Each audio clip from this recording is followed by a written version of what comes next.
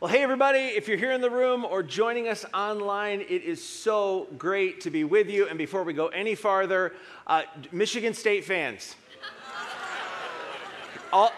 I'm watching the game, people are like, oh man, you must have been so pumped. And I'm like, no, I kind of wanted Sparty to lose, but not like that, because that means that Ohio State is terrifying. So unless you're like from the state of Ohio, we need you pulling for the Wolverines next weekend in Ann Arbor. That's what I'm saying. So yeah, things do not bode well for our heroes. But you may also notice that for the first time in my entire preaching career, I have a pulpit. Kind of finally made it. Actually, we're having a technology issue, and that's why. But that's okay. We're moving on. As many of you know, we're in a series called Seven. And in this series, we're exploring 7 letters that were written to churches in 7 ancient cities, all located in modern-day Turkey. Here's a map to kind of give you a sense of what we're talking about, the region. We're just across the Aegean from Greece, and the letters were recorded for us in the last book of the Bible, a rather mysterious document called Revelation, that, as we've said all along, can be a bit challenging to read. So in the series, my goal is to sort of show you what those first readers, or those first hearers, probably they read these, what they would have seen in the letter we call Revelation, and then talk about what it might mean for us 2,000 years later. All right, so with our time today, we get to explore the 6th of the 7 letters. This one was originally intended for Christians living in the ancient city of Philadelphia. And as we do each week in the series to get you going, I want to give you a 30-second video of what the site of ancient Philadelphia looks like should you pay it a visit today. So check this out.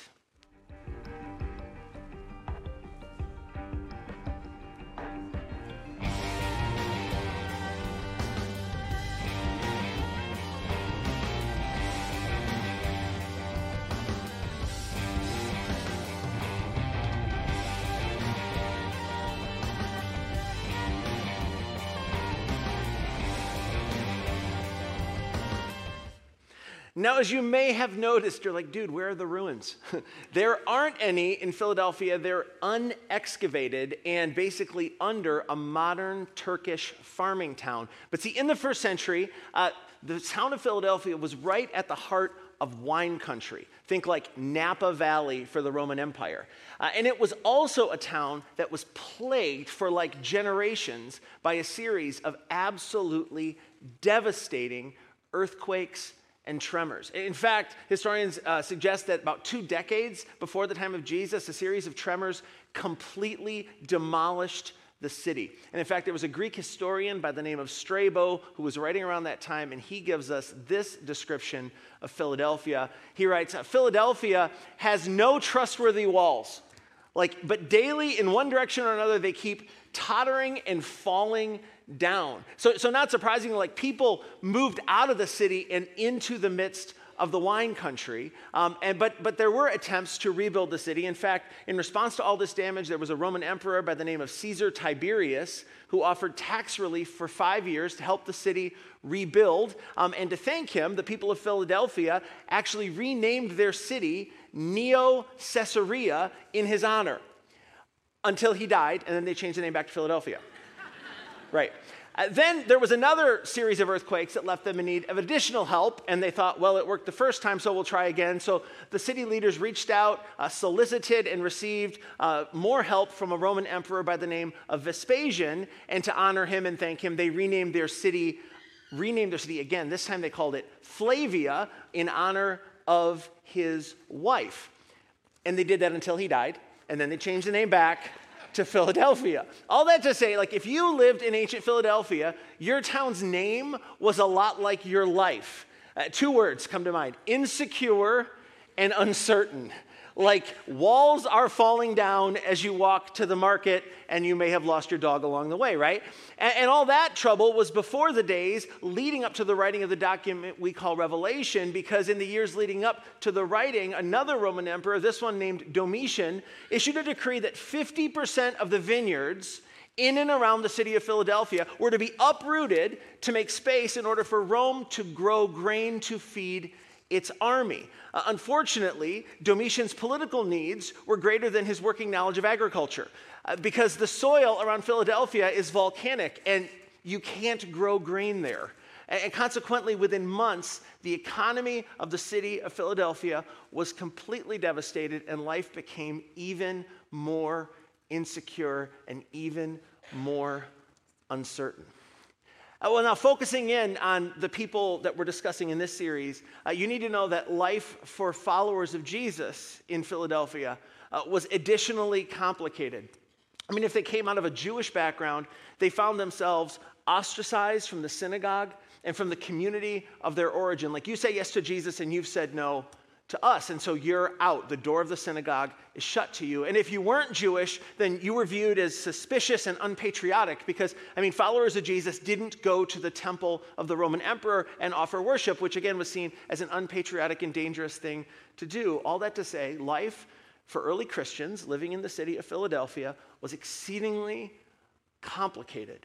So it's really not that surprising when we read that Jesus begins his message to these early Christians with these words. He writes, or he says, I know that you have little strength.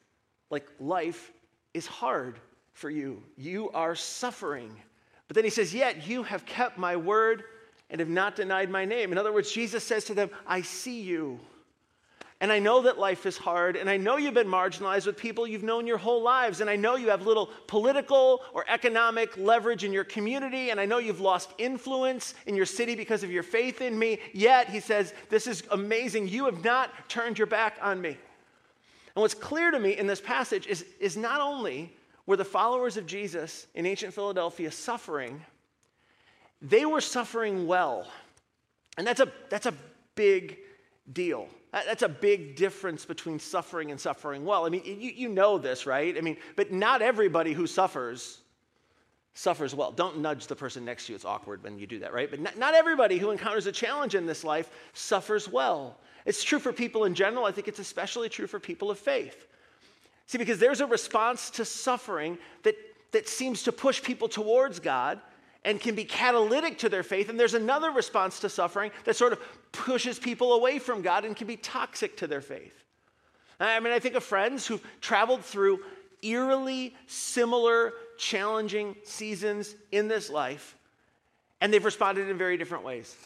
Maybe a key relationship implodes, or they have a lengthy struggle with infertility, or like a business they've spent a decade putting together and sacrificing to build sort of has to shut down in the midst of a pandemic.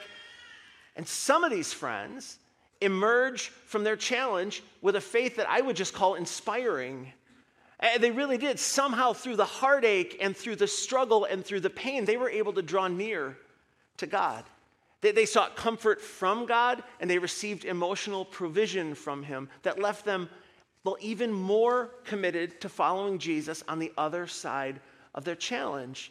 And when we've met for coffee, and I've noticed this in them, I said, man, what happened? They said, I wouldn't wish what happened to me on anybody. But honestly, I'm telling you, that challenge, that struggle brought about the greatest season of spiritual growth I have ever experienced, bar none. I grew in ways that I simply don't grow when everything is up and to the right and comfortable.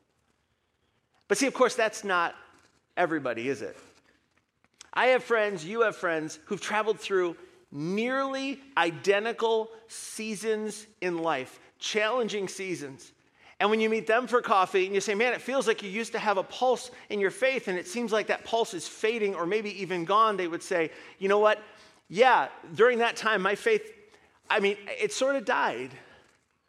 I went through this process of kind of releasing it. I started by praying when the struggle first hit. I was like, God, I've been faithful to you. I've been doing everything that I know to do, at least I think I've been. I've been praying, and I've been attending church, and I've been giving, and I've been serving. I'm doing all the right things. It wasn't supposed to be like this. Why would you let this happen to me? And then those questions go to, I thought you loved me. I thought you cared about me. And the challenge they were experiencing sort of became consumed with unanswered or maybe even unanswerable questions that start with the obvious one, why? And eventually these questions overwhelmed their faith. And it's kind of strange when you stop to think about it. I mean, two followers of Jesus experience very similar situations, and one person's faith grows while the other's quickly erodes. I mean, I've been a pastor for over 20 years. I'm telling you, the reality of that is undeniable, but there's a question that flows out of it, and it goes like this. What do we do with that reality?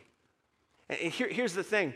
I'm convinced that when we enter seasons of suffering, of whatever flavor, when we enter seasons when things simply are not how we want them to be, I think we choose our response. Now, to be clear, we don't get to choose, when and how we suffer. We don't get to pick the flavor of emotional discomfort in our lives, but we do get to choose how we respond. Whether we lean towards God and choose to trust him even when it doesn't make sense, or we lean away in frustration, which I would argue is more often the natural response. And I say all that to say, when we read Jesus' words of encouragement to these Christians living in ancient Philadelphia, what is undeniable is that somehow they have made the choice, as individuals and as a community, to suffer well. They had endured an extended season of challenge, and they hadn't turned away from their faith. And I'm telling you, if I'm honest, I want that to be true for me. And my suspicion is you want that to be true for you. So the question that sort of hangs in the air over this observation, is there a way for us to keep our hearts alive to God in seasons when we feel abandoned by him, or maybe betrayed by him, or deserted by him? How in the world do we do that? And it's a great question, because in the end, we will all suffer. The only question is how we will respond, and whether it's possible to grow in our ability to suffer well. All right, now with the rest of our time today, what I want to do is show you what else Jesus says to these early Christians, and I want to unpack, because what he does as he moves forward here is he actually encourages them. After saying, you're doing great, even in the midst of a struggling time, he said, I want to encourage you with 3 images. And I want to go through them one by one, because honestly, I think Jesus offers us some clues through these images about how to best navigate seasons where we're confused and frustrated and disappointed. And again, his encouragement revolves around 3 images. They are the open door, the crown, and the pillar. So what we'll do is we'll unpack them one by one. So first, let's talk about the open door. Here's a picture just to kind of get you acclimated. It's a door of access. It's a door you walk through, and you've exited one space and entered another. Here's what Jesus says to them. He says, these are the words of him who is holy and true, who holds the key of David. And scholars love to exegete that. Basically, Jesus is saying, it's me, resurrected Jesus, and I'm in control of the universe. He goes on to say, what he opens, no one can shut, and what he shuts, no one can open. He goes on, he says, I know your deeds. See, I have placed before you an open door that no one can shut. So it's like Jesus speaks to a church going through a time of insecurity and uncertainty, people who've had the doors of the synagogue closed to them, people who've had doors of opportunity closed to them because of their faith in Jesus, and he gives them a powerful word of encouragement. He basically says, my door is open to you, and it is the most important door of all. It's the door of faith, through which you walked when you placed your faith in what I accomplished for you on the cross and through the resurrection. It's a door that once you walk through it, you're given a new identity as a child of God. And I love that he says, and it's a door that no one can shut. It's like Jesus looks to these people that are struggling, and he says, listen, they've pushed you out, but I've brought you home. I can't help but wonder if, when the first Christians heard these words, these suffering Christians, I can't help but wonder if some of them started to weep.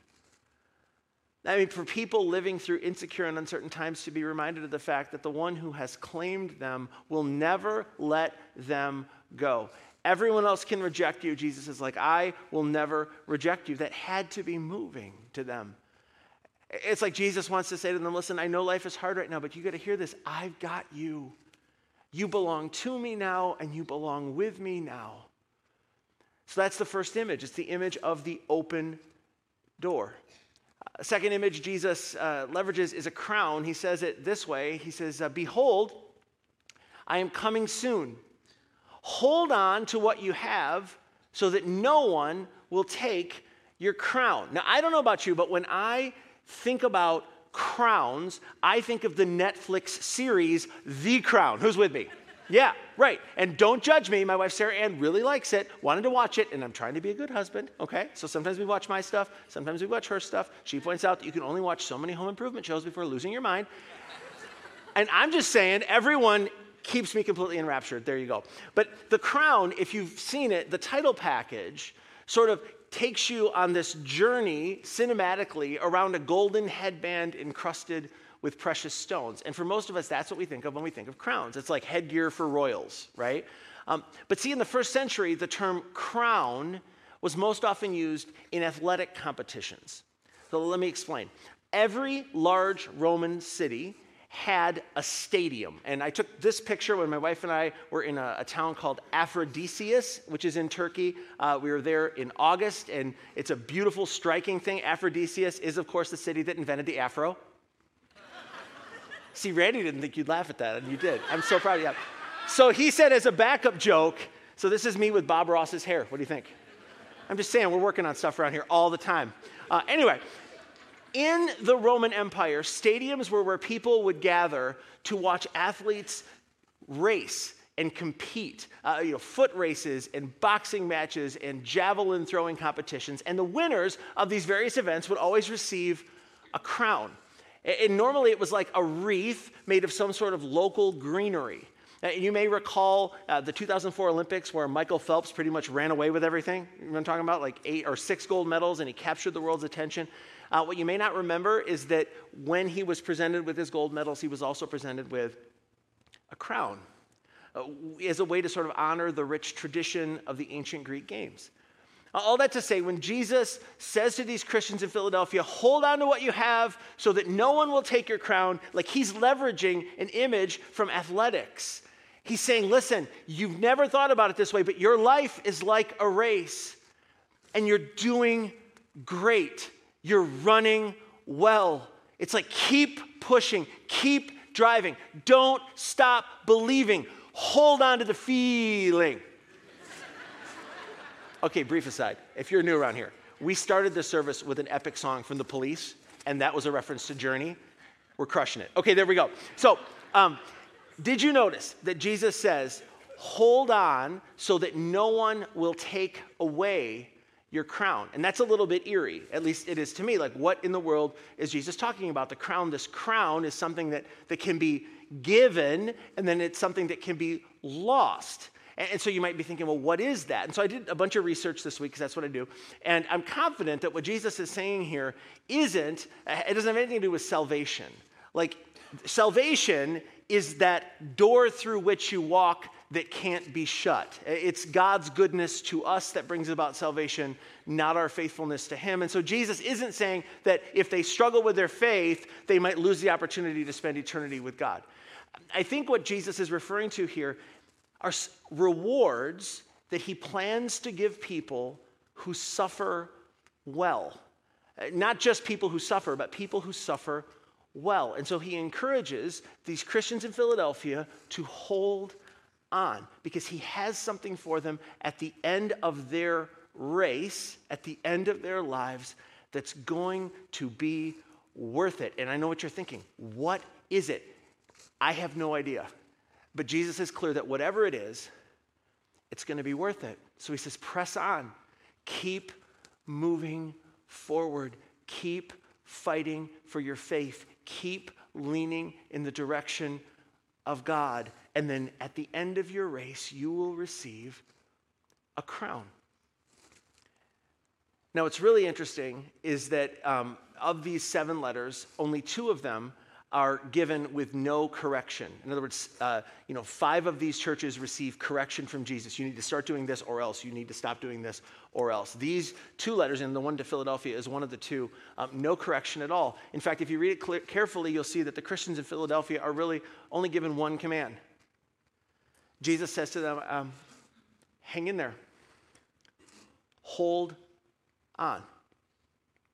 And that reality that there is no correction, there's just this instruction to hold on, it communicates something powerful to me.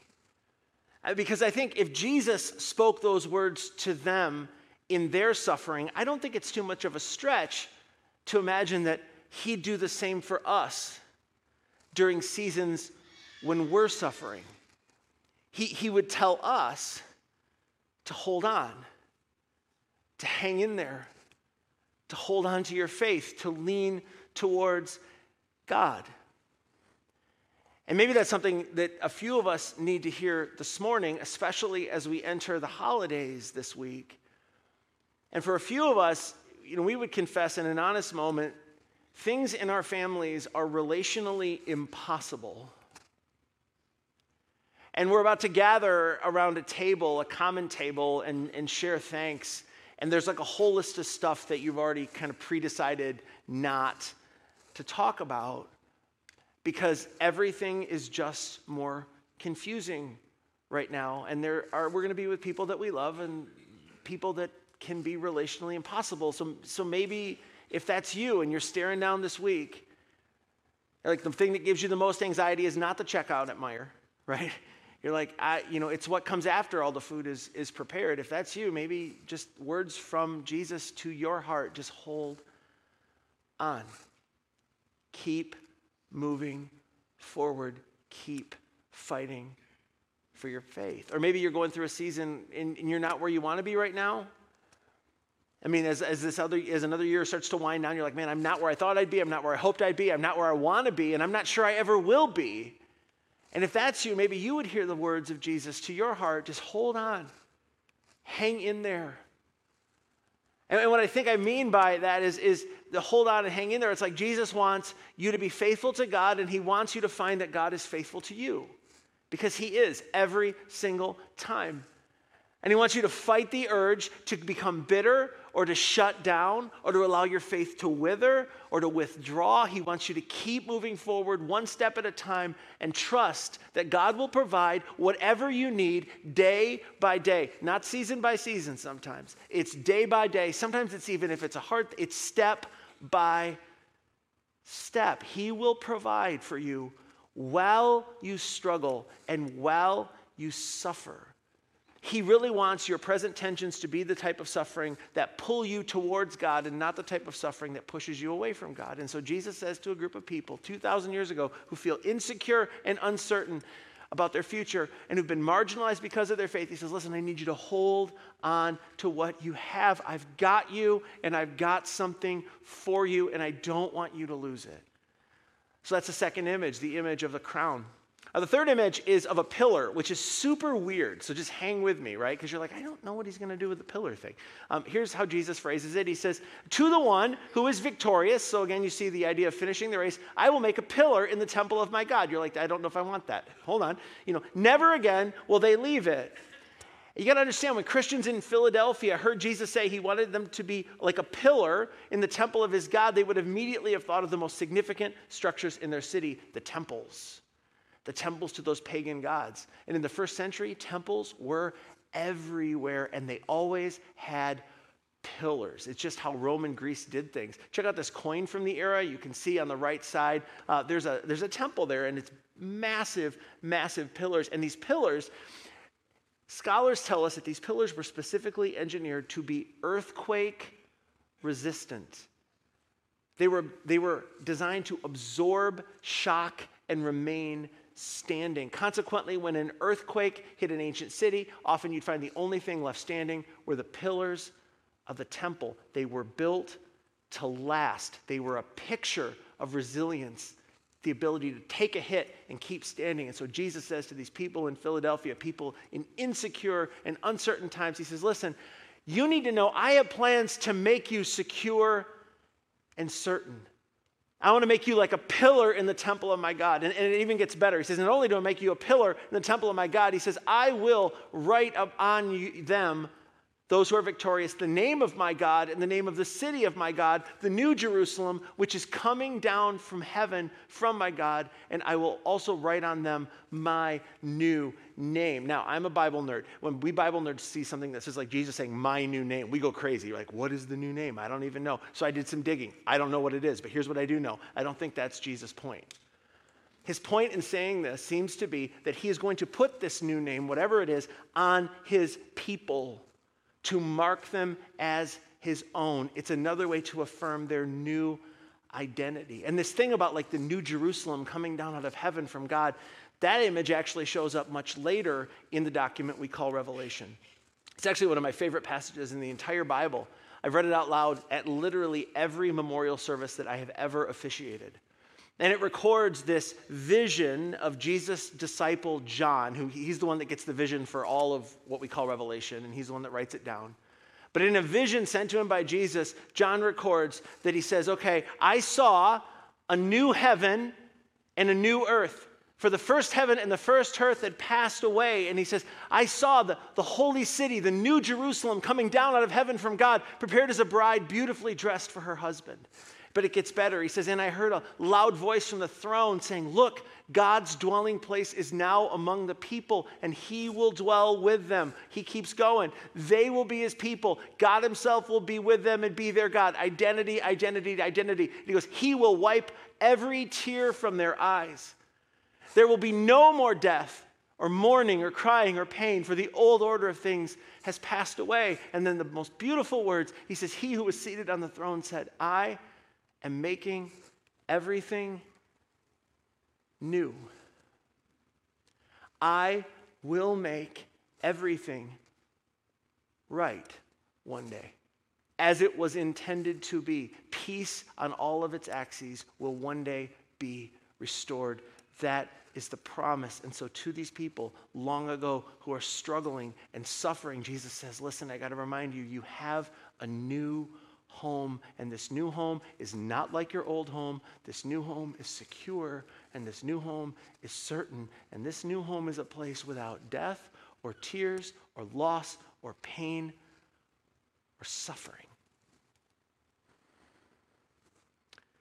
I think what Jesus is trying to say to these Christians is that what they've gained through their faith in him, it far eclipses anything that they've lost. And honestly, I think that's what he would say to those of us who are here this morning who are passing through a season of faithful suffering. That somehow, like when the final chapter of our story is written and the rewards are given and we arrive at our forever home, that what we've gained will vastly eclipse whatever it is that we've lost.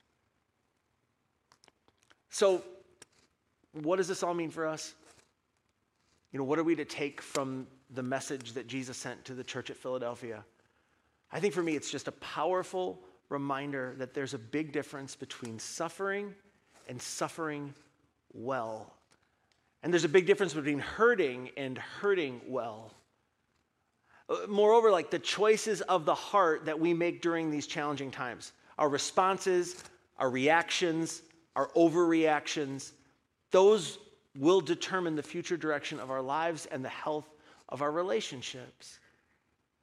So I guess what I want to do as we kind of wrap up is just invite those of you who are going through a season of suffering to begin to pray a simple prayer, just God, give me the strength to suffer better. May I find you faithful, and may I be faithful in this season of insecurity and instability. And may I trust that the reward you have for me will eclipse what I've lost.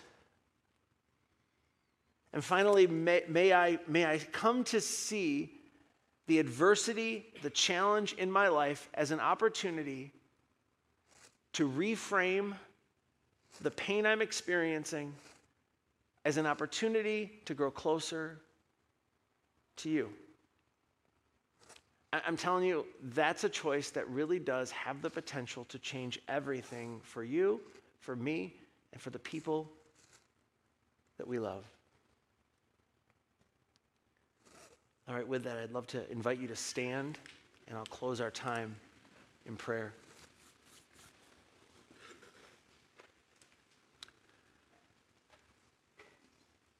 Heavenly Father, I can only imagine the stories, the anxiety, the frustration, the disappointment that walk through the doors of our gathering place this morning for friends that are struggling. I pray that you would remind them how much they are loved, that you are telling a much bigger story, and it is a story that has an incredible ending. Give us strength to suffer well. May our faith grow stronger when life gets harder. And ultimately, may the light of your Son, Jesus, shine through our brokenness and offer hope to our world. But for today, we say thank you. Thank you for Jesus. Thank you for his death on the cross, his resurrection, and the hope of eternity. We bless you, we honor you, we celebrate you. In the matchless name of your Son, our Savior, Jesus Christ, we pray. Everyone said, amen. It's great to be with you, friends. We will see you back here next week for the conclusion of 7.